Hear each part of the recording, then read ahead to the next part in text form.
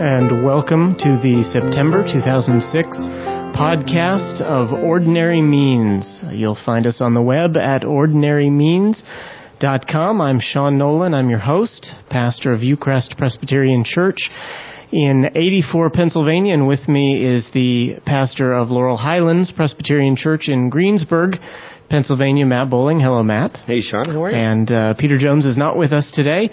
Just Matt and I sitting here at the table, and we're hoping to spend the next 45 minutes, hour talking with you about church planting.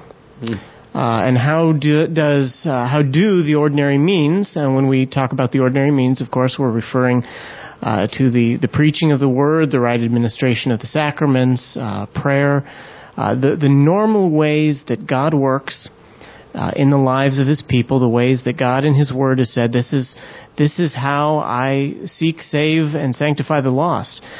How do those ordinary means apply to church planting? Now, probably the first question that some of you are listening are asking is, what in the world is church planting?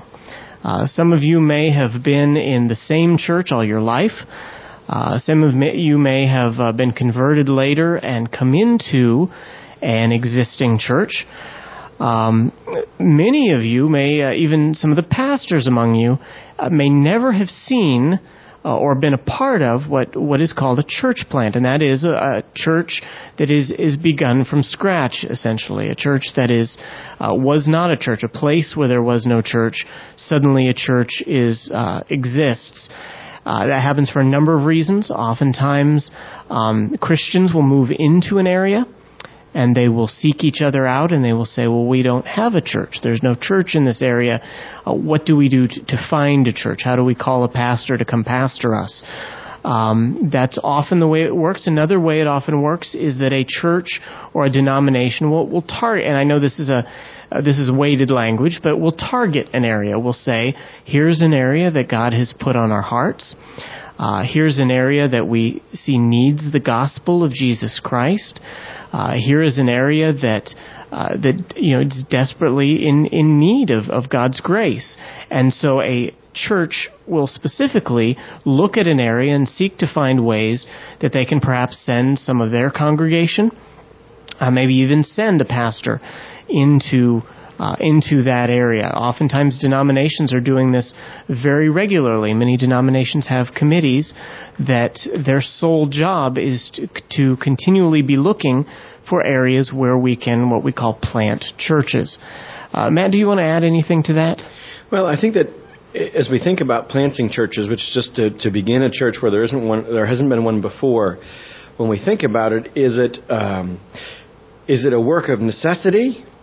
Is it a work of that's strategic? Is it do we just do it because people ask? I think we've got to think about it as well along these lines. Is it something that's nice to do, or is it something that's necessary to do? And when we look in the book of Acts, as we're going to do a little bit in this podcast, we find out that church planting is the major strategy that the Apostle Paul used in the propagation of the gospel.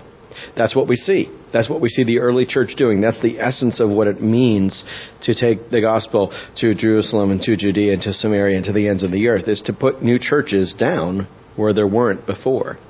And so most of the time, and for most people probably who sit in the pew, perhaps even many pastors and elders, church planting is a nice thing. It would be good if we could sometime get around to that, or if the churches in our area sometimes put down some new churches. But this ought to be of the very essence, at least in this pastor's opinion, of the vision, of the look of every church, is that we have a view towards this. Because surely there aren't enough churches. Statistically, in the early 1900s, there was a church for every 10,000 people in America. And you might know, or maybe you might not know, there are more churches that close in America every day, every week, every month than open. And so as our population grows, the number of people that each church serves increases. And if you've been involved in a small church versus a large church, you know that most of the time, good ministry happens in small churches. And so statistics are going in the wrong directions in terms of how many churches there are to serve people and reach them with the gospel. Well, and that obviously brings up the whole issue of American culture I heard, again, statistics, and we'll talk a bit about statistics here over the next hour. And I think we would both definitely be in agreement with Neil Postman. If you've not read any Neil Postman on statistics, we'd recommend that. Because Neil Postman very, very saliently argues that statistics can be made to say anything you want them to say. So statistics are an indicator, but they should never be the sole thing that we're basing our work on. And I think that's why we are arguing for an ordinary means of grace church planting model, if you want to call it a model, is because we believe God has to be central to everything that is done in church planting. Unless the Lord builds the house, those who labor, labor in vain. Now, Matt, you brought up a point, and it made me think of Psalm 99, where we read this: "The Lord reigns, let the peoples tremble." I want you to notice as I read through this psalm, he's not simply talking about Christians. This psalm is talking about every person in the world. The Lord reigns, let the peoples tremble. He is enthroned above the cherubim. Let the earth shake. The Lord is great in Zion. Okay, a reference there to Israel. And then it goes on to say, and he is exalted above all the peoples. And then there's a command. There's a command to Zion. There's a command to all the peoples in verse 3. Let them praise your great and awesome name, for holy is he. Mm-hmm. So we would agree, we would profoundly agree that the chief end of man is to glorify God and enjoy him forever. But when we say man there, we're not saying Christians. We're saying the chief end of man, of all man, is to glorify God and enjoy him forever. It was very interesting. I was reading Alexander White's commentary just recently on the Shorter Catechism. And in that commentary, he draws out the fact that first question of the Shorter Catechism, what is the chief end of man, could have been asked by any of the moral philosophers of the day, in the day that the Westminster Divines wrote the Westminster Confession.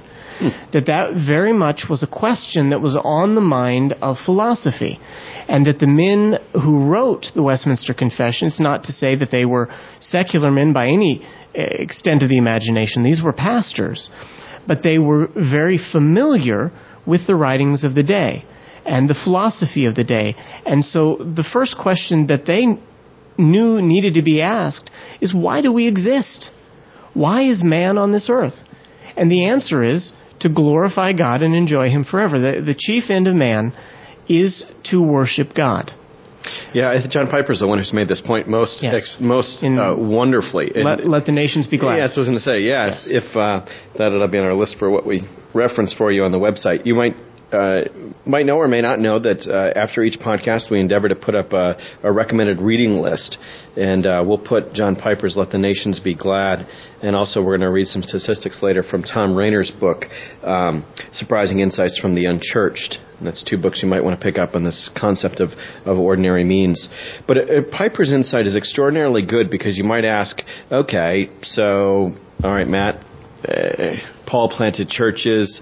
Okay, so you're saying that it's necessary. Why is it necessary? Well, when we look out over the world and we reference the psalm that Sean just said, and we think about it, particularly this insight that Piper has brought to us in Let the Nations Be Glad, it brings God most glory and most satisfaction to people if they worship him.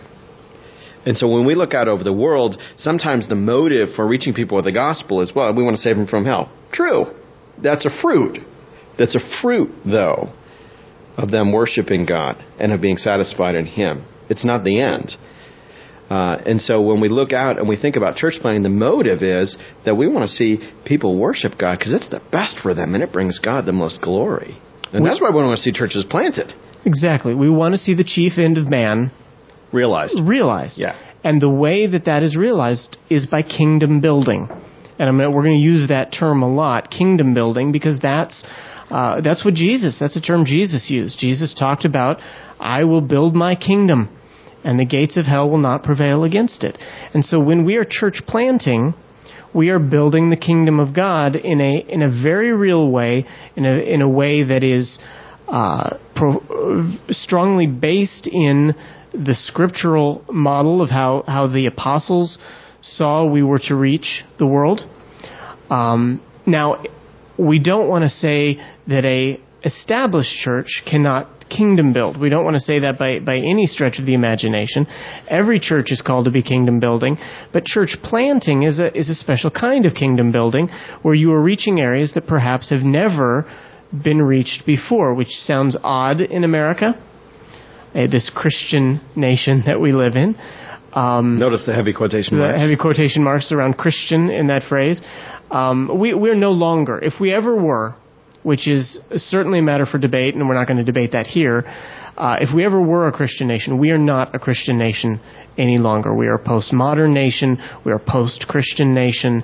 We are a nation that slowly but surely has removed God from almost every marketplace.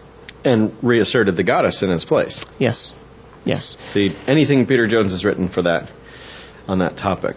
Which takes us back, I think, to the book of Acts. Mm-hmm. Because what were Paul and Peter when they were going out, and Barnabas and John Mark and all these men who were going out, who were called by the Holy Spirit to go and plant churches in areas that didn't know about the church.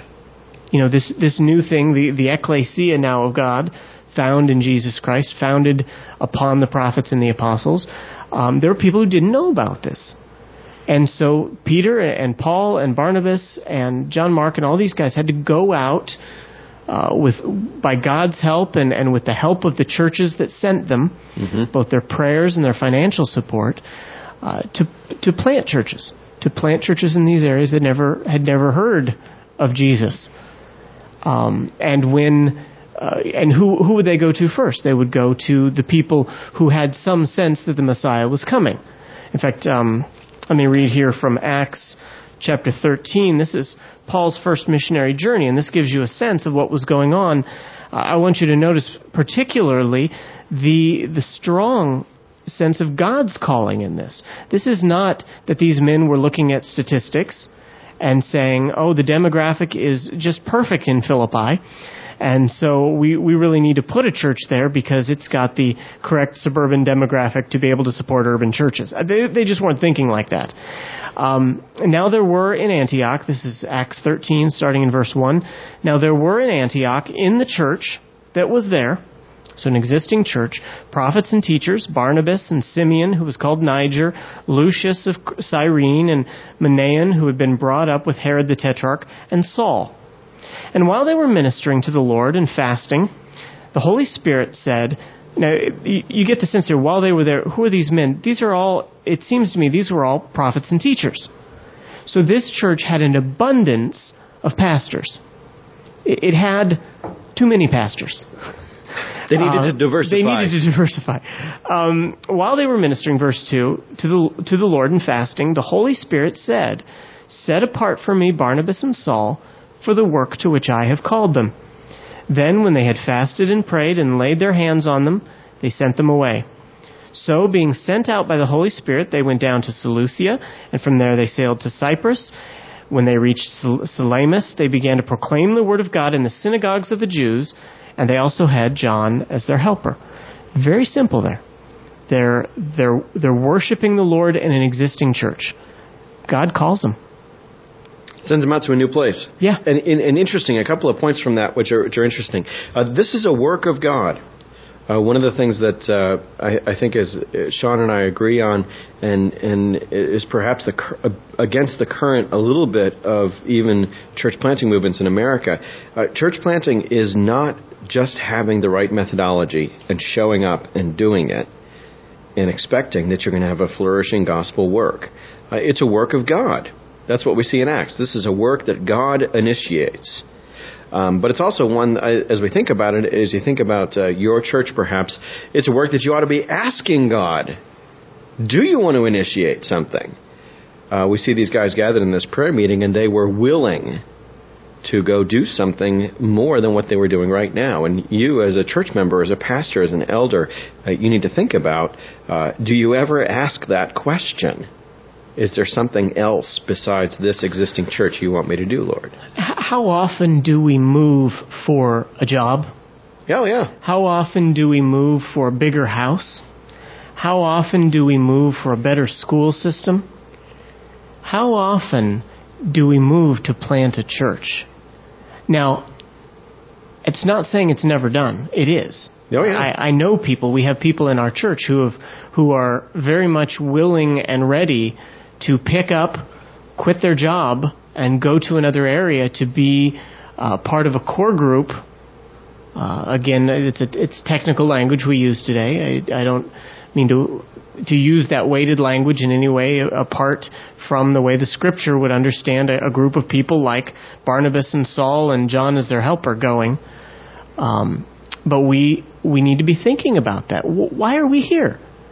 Well, we're here to glorify God and enjoy Him forever. And the way that happens is as we bring men and women and children to give glory to God, and that only happens if we're kingdom planting. And so the logic just flows that if we're not planting churches, if our churches are simply plateaued, stable entities that are supporting an existing group of Christians, then we have to ask, if there really is no one else left where your church is to reach, then what is your church doing about reaching the lost? Well, and I think that what Sean said, and maybe we could think about this, it's good to have a stable, healthy, vital church, but it's not enough.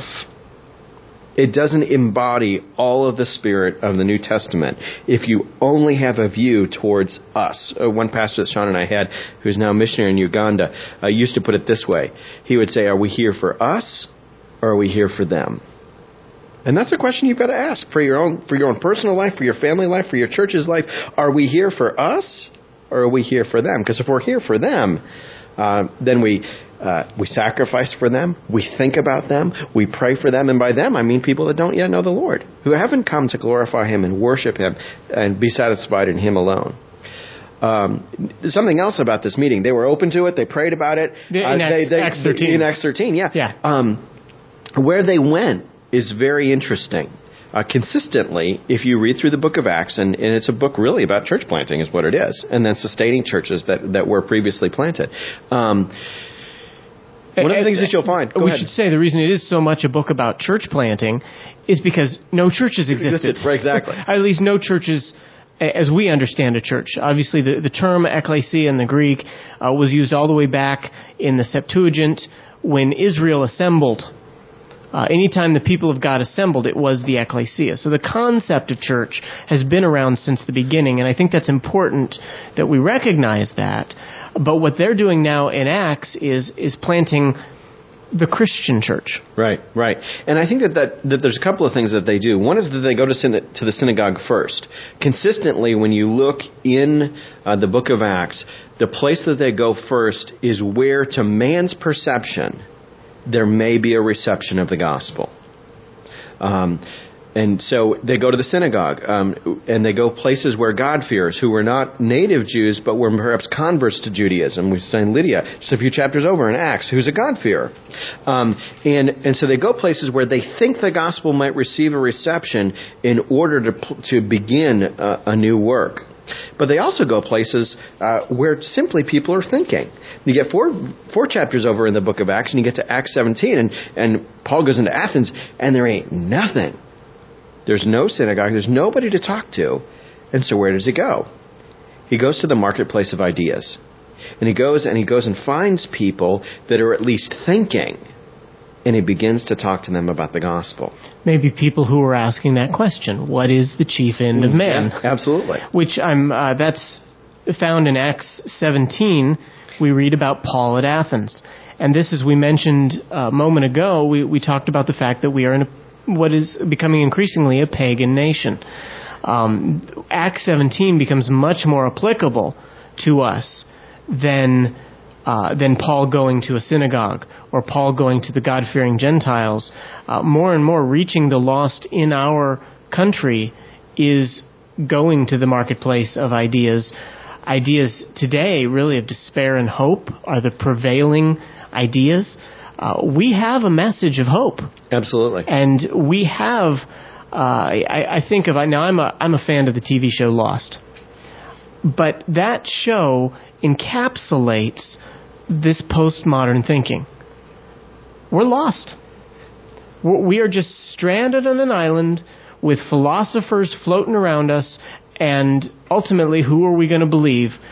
And the answer that the show seems to give, now obviously it's a soap opera type show, so it's going to give multiple answers over time, but the answer it seems to give is, I need to trust myself. That in my own power, I can survive. Well, and it's interesting too, if you... Aretha Franklin theology. Oh, I see. Yeah, if perhaps some of our listeners have heard of Francis Schaeffer. Francis Schaeffer, in a series in the late 70s called How Should We Then Live, that's both the book and it's just been re-released on DVD for about $50, and it's some of the best $50 you can ever spend. One of the things that he talks about that flowed out of the U.S. culture of the 50s and 60s were two values that people had. And these are the values that of my parents' generation, for example. And they were personal peace and affluency. That I don't necessarily need to be filthy rich, but I need to be comfortable, and I need nobody to bug me. And those are very much lived out in those of the baby boom era. But of those in the generation that Sean and I live in, that's typified by Lost, we're in the major marketing demographic in the world right now, where Sean and I sit age-wise, they don't believe that anymore. We have a blessed opportunity in our culture for people who have become unconvinced that personal peace and affluency can satisfy. And so they're looking for satisfaction, and we know the one who satisfies.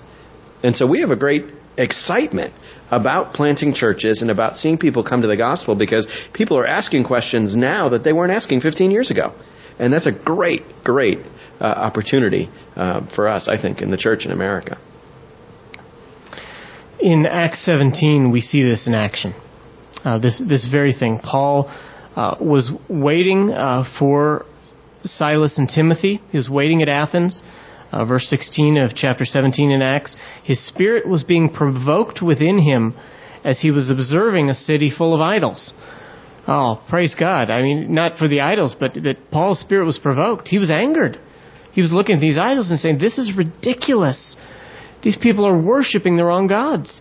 And so he was reasoning in the synagogues with the Jews and with the God-fearing Gentiles, as we've seen there in verse 17. And then also in the marketplace every day with those who happened to be present. I mean, essentially, he had to go get his food. And so he went to the marketplace, and here were the thinkers and the philosophers and the wise men of the day standing around talking. And Paul just steps right in. And he says, it says they had the Epicurean Stoic philosophers were conversing with him. Some were saying, what would this idle babbler wish to say? Speaking of Paul. Others, he seems to be a proclaimer of strange deities because he was preaching Jesus and the resurrection. And so they took him and they brought him to the Areopagus, saying, we want to know what this new teaching is. What is this you are proclaiming? What an opportunity. Absolutely. What if we go to our age and our generation who is suffering from hopelessness, from despair, depression today. It's just ridiculous. Never have I lived in a decade that I have heard more advertisements on the radio for depression meds than I have in the past 5 to 10 years. We ought to be the most happiest given our standard of living, but we are by far the most depressed people in the world. The bigger the houses get, the more lost inside of them we become. Absolutely, yeah. Absolutely. So it's interesting. Two more things about Acts 17. One is that Paul went to the city. And one of the things about the church in the 20th century was a phenomenon that was called white flight. And this wasn't just a church thing, but this was an entire culture thing.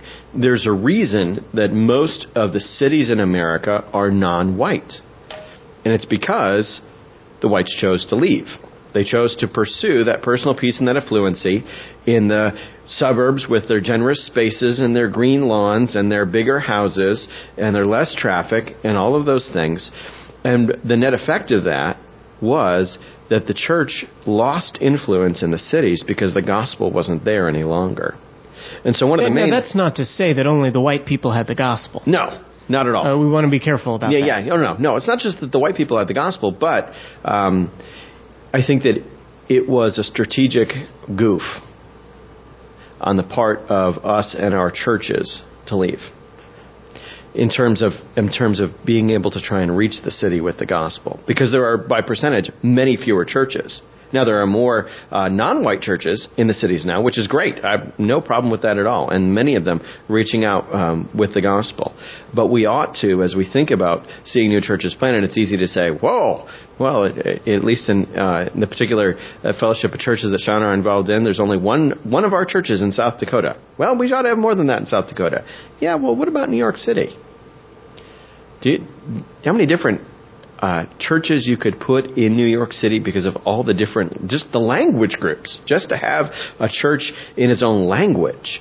And that's the way it is in all of our major cities. Some of them just a few blocks, but filled with one particular culture that could use a church in its own language. The very essence of what it is to fulfill the Great Commission, the great work of Wycliffe Bible Translators. So that's their passion, is to put the Bible in the language of people.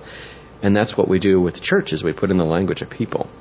So we ought to think about the cities. That's certainly what Paul did, because they're strategic. They're the places of influence.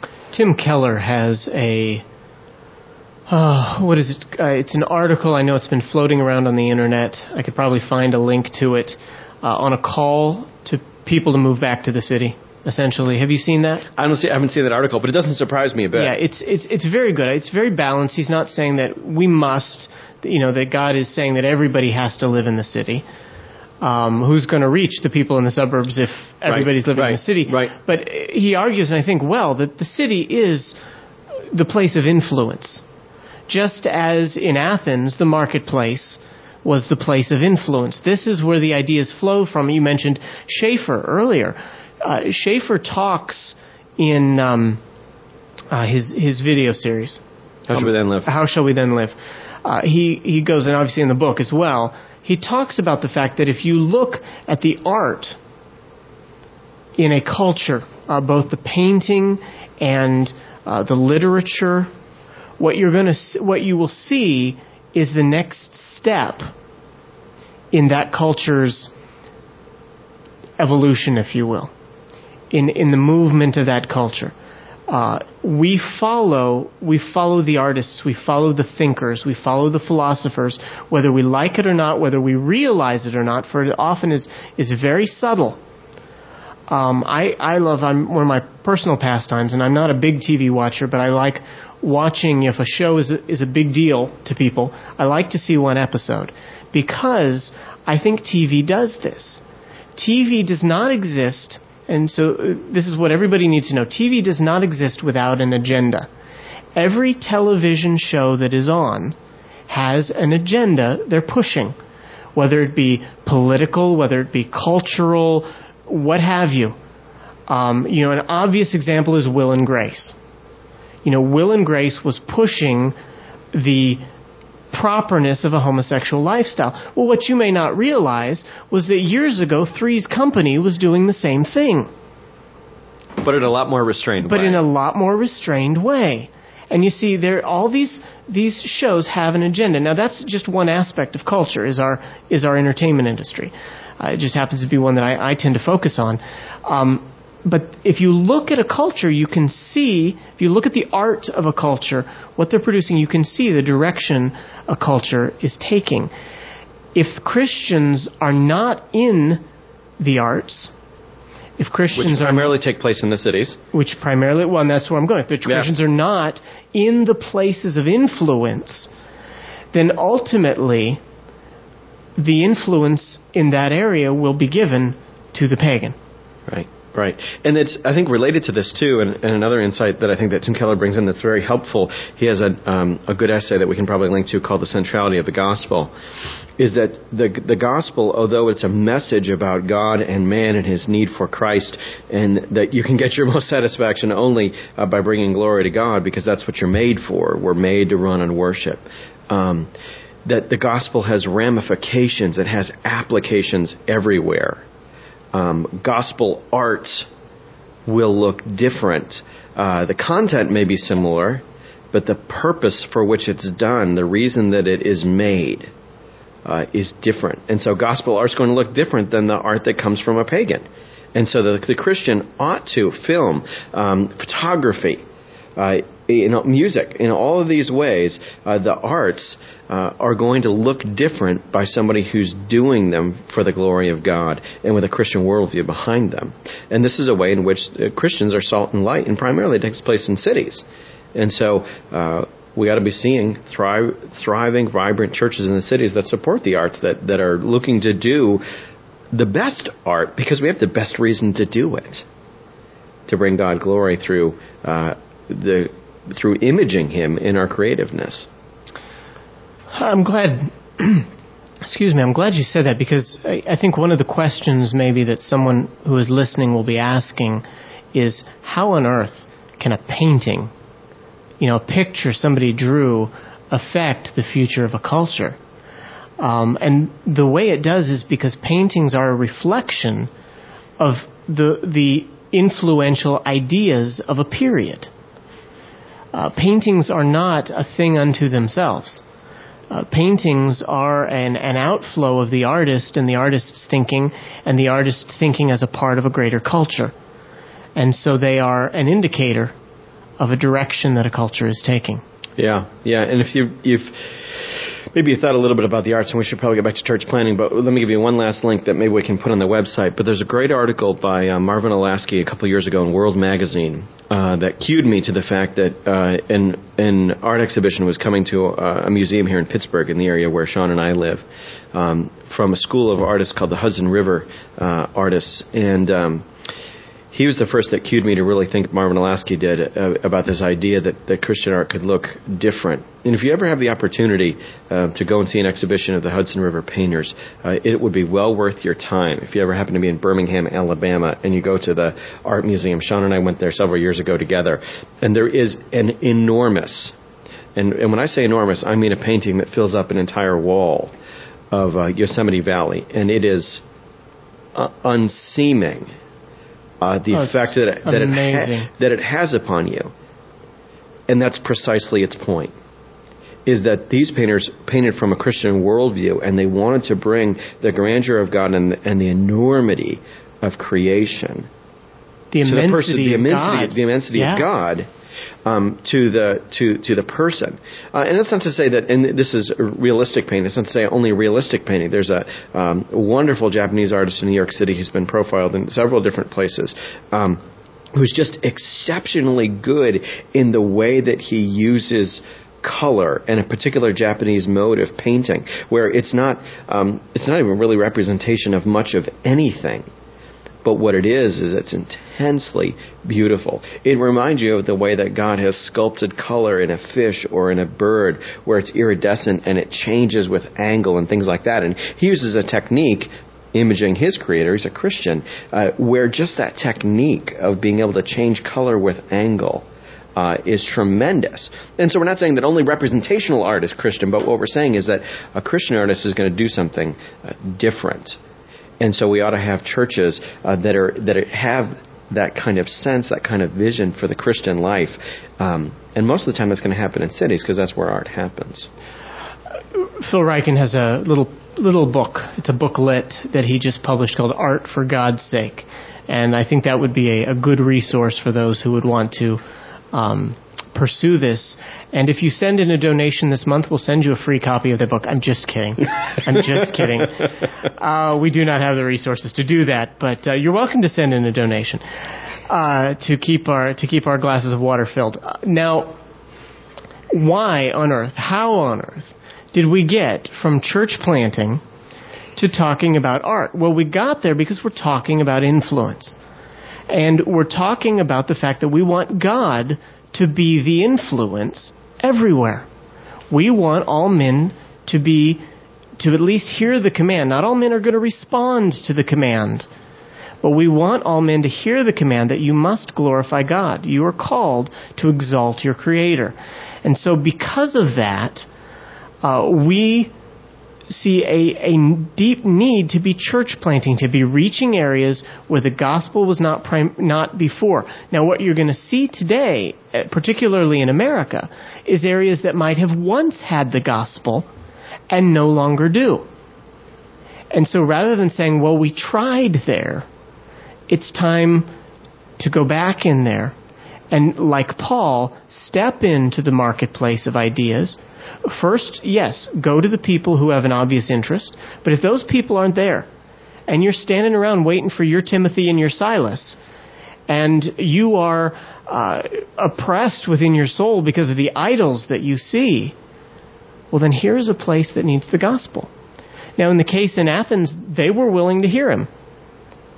They also kicked him out. So it was a frequent occurrence with Paul. It was a frequent occurrence with Paul. But that didn't stop him from preaching the gospel. So often we say, well, you know what? They're just going to close the door in my face.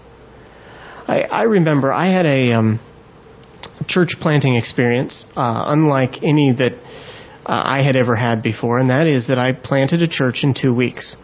And not by myself. I was with a team of people, and we went to a place that was white for harvest.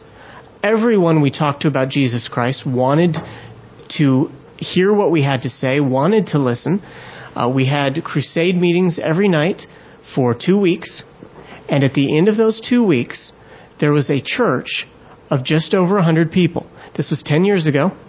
In the 10 years since then, this church has planted 2 other churches in areas that did not have the gospel and has started a seminary. Now, where was this? This was in Uganda, East Africa. Only, I don't want to say only, but only in a place like Uganda, East Africa right now can you plant a church in 2 weeks' time. We planted it with nationals from Uganda. Their pastor was a Ugandan national. This is the Presbyterian Church of Uganda. Now has 3 more churches in the last 10 years because of the help and support of people here in America who want to see that happening. It's a very poor culture, but with a little bit of support, they can see amazing things happen. We came back from that. And we were amazed in Uganda at the fact that we could knock on a door. Well, most people didn't have doors. They had maybe a curtain across an opening. But come up to a door, somebody we didn't know, said, can we talk to you? They said, come in. You know, they had only 1 box of crackers left in their home. That was all the food they had, and they shared it with us. And these people wanted to hear the gospel. They wanted to hear about what we had to say. I had a situation in Uganda where a gal on the street came up to me. She was selling meat. She had like a half of a cow hanging there on the street. The flies were buzzing around, and she goes, "You're from America. Give me money. You from America?" And I was able to say to her, I don't have any money to give you. Silver and gold have I none, but here's what I have. I've got Jesus Christ, and this is why I'm here. And it was people like that who were very, very receptive to the gospel. So we came back, and as a church, you were a part of this, weren't you, Matt? Mm-hmm. We started knocking on doors. We said, hey, it worked in Uganda, let's try it here. And we got tons of doors slammed in our face. A lot of people said, the people who didn't slam the door were the people who said, well, I already have a church. The people who did slam the door, they wanted, nothing to do with us. I don't know if anybody came to church because of our doing that, but I think that pleased God, and I'm sure that might have opened doors in some people's lives that we don't even know about. We don't even know about some of the seeds that might have planted. So often a pastor will go in and attempt to plant a church. It doesn't work. But then somebody else will come 10 years later to the same area, maybe even some of the same people, and it does work. Is it because the demographic was wrong? Was it because he got the wrong statistics the first time? No. No, it's because God's purposes the first time was part of his purpose as much as the last time. A failed church plant is as much under the sovereignty of God as a quote-unquote successful church plant. And I think this brings us then to what we want to say about the ordinary means. is if we're going to be kingdom building, we need to do it the way God has said. And that's through the Word, prayer, and the sacraments. I think that one of the things that Sean and I are passionate about is we're passionate about church planning. You might have gotten that sense in the majority of the time that we spent so far. But we're passionate about it being done in a certain way. Gospel work is personal work. It's talking with people. I'm intrigued. I hadn't thought about this particular angle. I thought about Acts 17 in lots of different ways. But there, Paul was doing a personal gospel ministry. It wasn't that he didn't do a public gospel ministry as well. But this is the essence of church planning, is that it's both. It's both a work that's done by people who come together and say, this place needs a gospel center, a gospel focus, a meeting place. But it's also not just a church that gathers, but it's also a church that distributes, that scatters, that goes out and says the people in our area need the gospel. And so people who come together to put a new church on the ground come with a different view of what church is going to be like, at least for the first period of time. They recognize that for right now, that this is going to be a sacrificial work. This is going to be a work where, and maybe I not necessarily get ministered to all that much, that I'm giving a lot of ministry, and that intentionally the people who gather to begin a new church go out in the confidence of the gospel to speak the gospel to people. It's not that they've got to have the best music that's ever happened. It's not that they've got to have the best youth ministry that ever happened. Though both of those things might be nice, might be helpful, depending on the community. It's that they go out with this very simple word. In the power of the Spirit, out of gratitude to God, they go out with the gospel. The things that are needed in a healthy church are needed also in a healthy church plant. One of the things that Sean and I both enjoy about Thom Rainer is, my friends want to say after reading this particular book that we're going to reference Surprising Insights from the Unchurched. My one friend said, I love books that justify my presuppositions. But one of the things, surprisingly, Thom Rainer does a study of people who've just recently come into membership of a church from an unchurched background. And he asked this question to them, why did you come to this church? So this is people who've come into membership, they've become Christians and come into membership in the last 2 years. Why did you come to this church? Now put on your hat, as an existing Christian, maybe as an elder, as a pastor, what do you think that the number one answer is? Go ahead, Sean. I think the number one answer is going to be, this church was willing to change my oil while I sat in the service. That was the number one reason. Am I right? No, and it wasn't that you could win a Harley if you came, or that your life would be better if you came. You give me $5 if I show up for the service? No, I'm sorry. Do you remember this pastor, the pastor who tried that? Yeah. The number one answer of these reasons why people joined a particular church, the number one reason was the pastor. And then the number two reason, nope, it wasn't the music or the worship style. It was the teaching of the church. The preaching. Particularly the preaching. Yeah, the preaching. He ties those two together. Right. It wasn't that it was just the pastor as a man, but the pastor as a preacher. And as a preacher of doctrine. Which is the next thing on the list, is doctrine. You want to know where worship style was? This is for, again, as you said, this is for people who were unchurched and joined a church for the first time. Worship style and music was second to last on the list. Just above other? Just above location. Just above location. And then I think that's just above the just above the cleanliness of the bathrooms. You know, I mean, it was down that low. Right. See, our usual view is that the reason that people aren't coming to a church, whether it be a new church or an existing church, is because we haven't done something right. When that is not the answer. The reason most of the time is they haven't come to a recognition that they need Christ. How are they going to come to that? It's going to be through someone coming to them, talking to them individually. Interestingly, the fourth item on Rainer's list is the personal ministry of the people in the church. And so what we see in statistics, that someone from this church witnessed to me. Exactly. And so if we look at it, and again, statistics can be made into anything, but this particular set of statistics shouldn't surprise us, because all it does is echo the kind of ministry that we learn about in the Scriptures.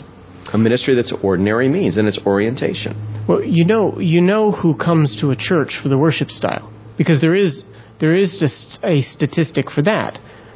Existing Christians. Existing Christians. Right. That's who's switching churches because of worship style. Right. Because Christians in our culture, in America, are profoundly self-centered. Yeah. And I'm sorry if I've offended anyone by that, but it's true. I will admit to it. I am self-centered. What we do is we get into a church and we begin to want certain things and demand certain things, and if we don't like certain things, then we go find a church that fits me. And you see these people in the churches who just hop around from church to church because no church ever meets exactly their description of what they want. Right. And the fact is, if you find the perfect church, don't join it, because it won't be perfect anymore. Because you'll be there, yeah. So if we look at the essence of what we might call ordinary means church planting, is that this is not a complex thing. It is, in one sense, extraordinarily simple. Now, that's not to say that we ought not be wise. Jesus talked about in the Gospels, and you see this exemplified in Acts. They were wise in the way that they went after things. The kind of teaching, public teaching, preaching, proclamation of the gospel that Paul did in Athens, entirely different than what he did in the synagogue. We're not saying this has to be cookie cutter. If you're going into a Haitian neighborhood in New York, Sean or I probably may not be the guy that you want to use for that. We don't know much about voodoo. We don't know much about what their hopes, fears, dreams, those kinds of things. We don't know where they're at. They might be better off with somebody, maybe they would be white, maybe they would be Haitian, but somebody who knows where they're at. Somebody who has the ability to perceive where people are in the culture, what they're thinking, and how it is in particular in that place the gospel needs to be applied to them. And so we're not saying by ordinary means that it's cookie cutter, that each church plant is going to look exactly the same. No, it absolutely can't, any more than a church plant in Uganda can look the same as a church plant in America. They're going to look vastly different. But what we're saying is that in every place that we go, the way that we go is not with a focus on all the snazziness and the methodology and the demographics, but wisely we try and apply these ordinary means of grace and see God do a great work. If you plant a church based on jazz music, so you're going into, let's say you're going into an urban setting, and you say, our church is going to be all about worshiping God with jazz music. Which could be done. But what is the foundation then of that church? It's a slippery foundation. Well, and the draw point, the reason that people come to the church is, it's not a biblical one. What's the reason that people come to church? It's because they want to worship the Lord. It's because they're impressed with the greatness and the glory and the grace of God. And that's why they come. Not because we've done something snazzy to attract them, but because God's attracted them to His own worship. So the foundation has to be preaching. The Word of God has to be foundational to a church plant. And I don't think you'd find any church planter that would disagree with that. What you're going to find where the controversy is going to come is in the methodology, is how these men apply their wisdom. And honestly, there have been some churches that have applied methodologies that I cringe at. And yet at the same time, I have to say, you know what? God's worked there. Absolutely. There have been people, on the other hand, there have been people who go in with something I would say is close to an ordinary means, but were so, shall we say, legalistic about it that the work did not succeed, and I think because it didn't deserve to succeed. Mm-hmm. Because it was not a grace founded in the grace and love of God found in Jesus Christ. You know, maybe it was founded in treating, and this is a thin line we walk here, treating the ordinary means as if they were a methodology. Good point. Because if we just preach and pray, God will have to bless it. Yes. saying that if I'm just faithful, God will bless it. Right. I see this more and more in some of the thinking today, some of the thinking that's coming up through the new theologies that are spreading around. If I'm just faithful. Now, I agree with that statement, that if we are faithful, God will bless it. But it's more because God is blessing it, we are faithful. Well, and it's the question, do we deserve it? You've got to flip it around. Yeah. Do we deserve it because we just use the right methodology? Absolutely not. See, that's man-centered. Yeah. All we're trying to do is get out of the way. What we're trying to do, the gospel is not a message about us, about the messenger. It's a message about God and the promise and deliverance that He brings to people through Jesus Christ. And really all we want to do is we want to get out of the way. We don't want to interject ourselves in the way between God working in people through His Word by His Spirit. We want to get out of the way. And so that's why we say we believe in what we might call a very slim methodology. A wise one, but a slim one.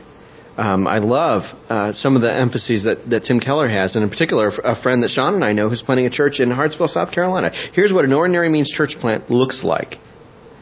They have a weekly prayer meeting, and they have since the first week he was on the ground.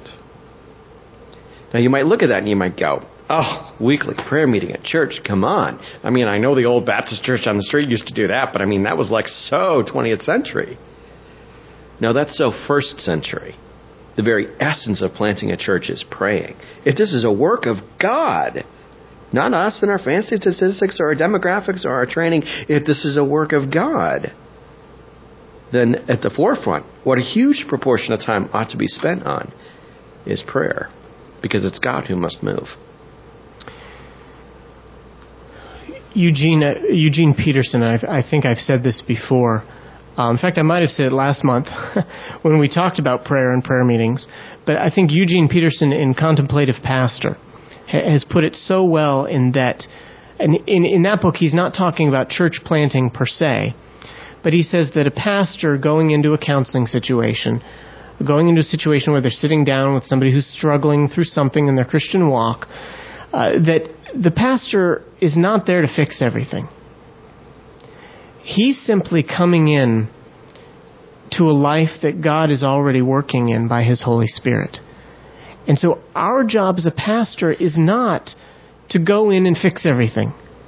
Wait, that's pride talking when we think that we have the ability to go in and fix everything. I mean, how many young pastors have failed because they thought they had all the answers coming right out of seminary?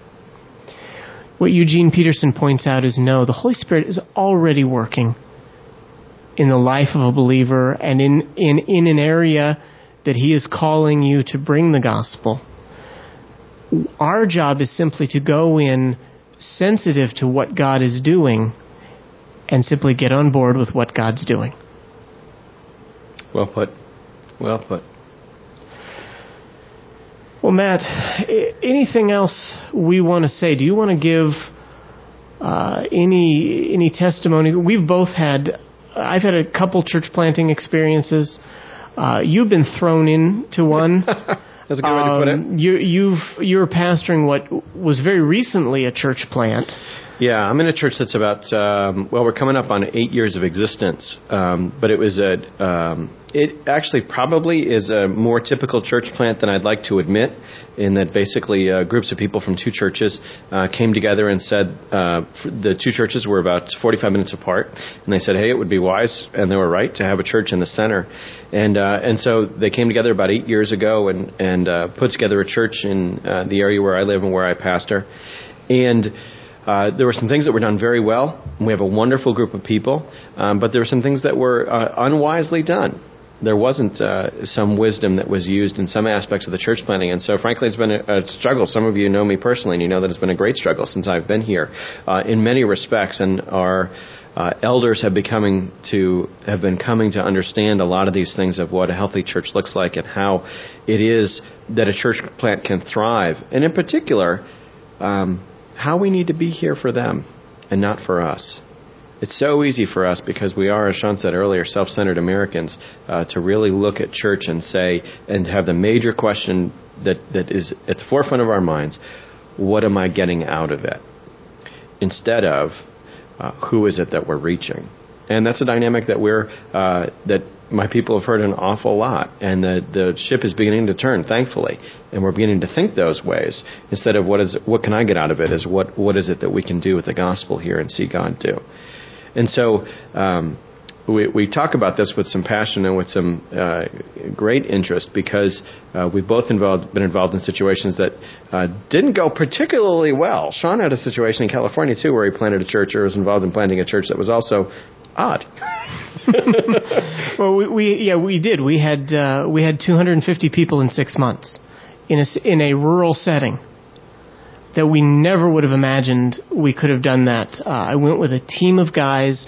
We just sort of picked an area. I mean, for a couple of us, we were seminary graduates. We were just looking for a job, and we went with a third man who had been a pastor, who had been a church planter. We went into an area, and God just opened up the door. It's interesting that the people who are now a part of that church are different than the people who were there when I was there. There was a certain amount of transition. God brought in a number of people who did not stay, but essentially were what God needed to give the church the motion and the flow to be an existing church. And then the whole context of the culture of the church changed. It started with very much a lot of people in older generations, and now it is very much a family-centered church. And that wasn't anything that was done specifically by the leadership. It was simply a transition that God took it through. And yet that church is now a thriving, healthy PCA church. So yeah, I mean, I've had some crazy experiences where when I think about church planting, I think, of course God's going to work. When you, Matt, think about church planting, you say, Lord, God work? Lord, please work. But that goes to show, though, that God works in different ways, and all of them are right. Yeah. Yep. We can never accuse him of doing wrong. No. We can only plead that he might do different if things are not going the way that we'd like to. If we still have this angst that Paul felt, that we go into a place and we say, oh, this place is full of idols.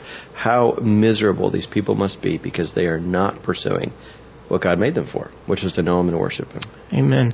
Well, maybe we can end with a bit of self-centeredness, since we're self-centered Americans, and let you know some of Matt and my passion for this is forming itself into a book. We have a publisher, and we'll certainly say more about that, but we'll just say this, that we are writing a book currently on the necessity of church planting, that every church needs to have at its core level of understanding that what kingdom building needs to be at the center of every church. And Matt and I are working on this book right now. In fact, we're going to be working on it later this afternoon, hammering some things out, and look for that in spring, summer, fall next year. From Reformation Trust. From Reformation Trust, the new print of Ligonier Ministries. Well, thank you for joining us today. Thank you for thinking with us for this hour on church planting and the ordinary means. As always, we welcome your comments, your suggestions, your questions at the blog.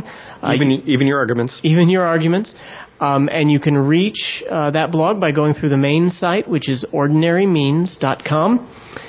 And I think that's all the information that you need for today. We'll put this, when we post this podcast, we'll also put up a link to a number of the books that we've talked about, a number of the articles that we've talked about, and we hope that's a helpful resource to you. We encourage you to interact with us and let your friends know if this has been a helpful resource to you. We'd like to be helpful to your friends as well. So thank you for joining us today, and until you hear us again, until we get together and talk around the table again, may the Lord richly bless you as you pursue him through his ordinary means.